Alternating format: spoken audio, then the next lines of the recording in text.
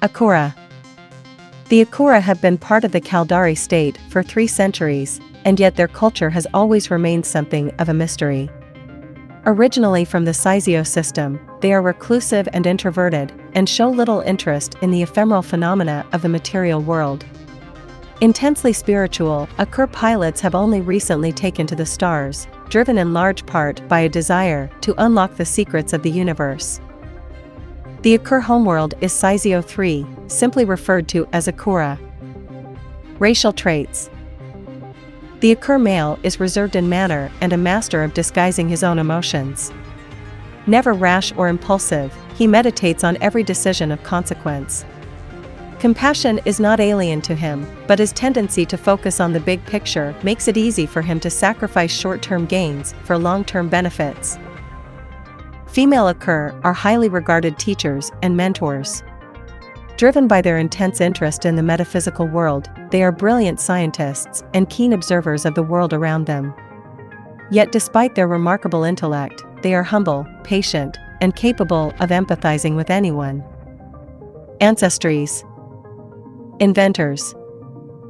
According to Achura beliefs, those who can reach inwards and sense the interconnection between all things are capable of accessing the universal consciousness, returning from it with novel ideas.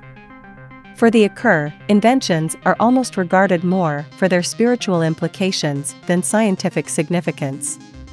Creativity is thus a cherished attribute amongst the Achura, with inventors held in high esteem. Monks. Thousands of monasteries are scattered around the Sizio system, operated by dozens of different monastic orders. While each order has its own code of conduct dictating behavior and lifestyle, they all adhere to a fundamental belief: only through an understanding of the universe can the soul be perfected. Stargazers. The spiritualism of the Achura is not an organized religion, but the Achura nation nonetheless holds seers and visionaries in high esteem.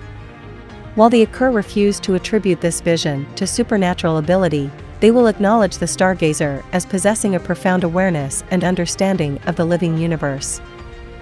History. The celestial imperative. There are a series of missions that can be accessed through use of the Caldari graduation certificate that divulge more information on Achura spiritualism.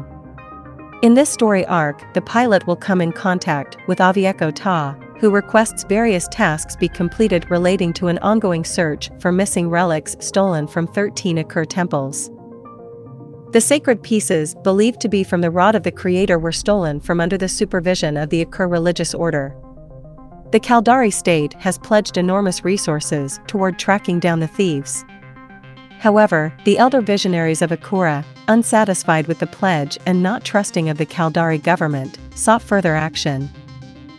They devised the celestial imperative. Atoa Isa took leave of his prominent position within the Caldari navy to oversee the search for the perpetrators of the crime, as well as the relics themselves. Together with Seer Chakai Patan, representative of the temples of Achura, he controls the resources the Achura government and the temples have supplied to fund their investigation.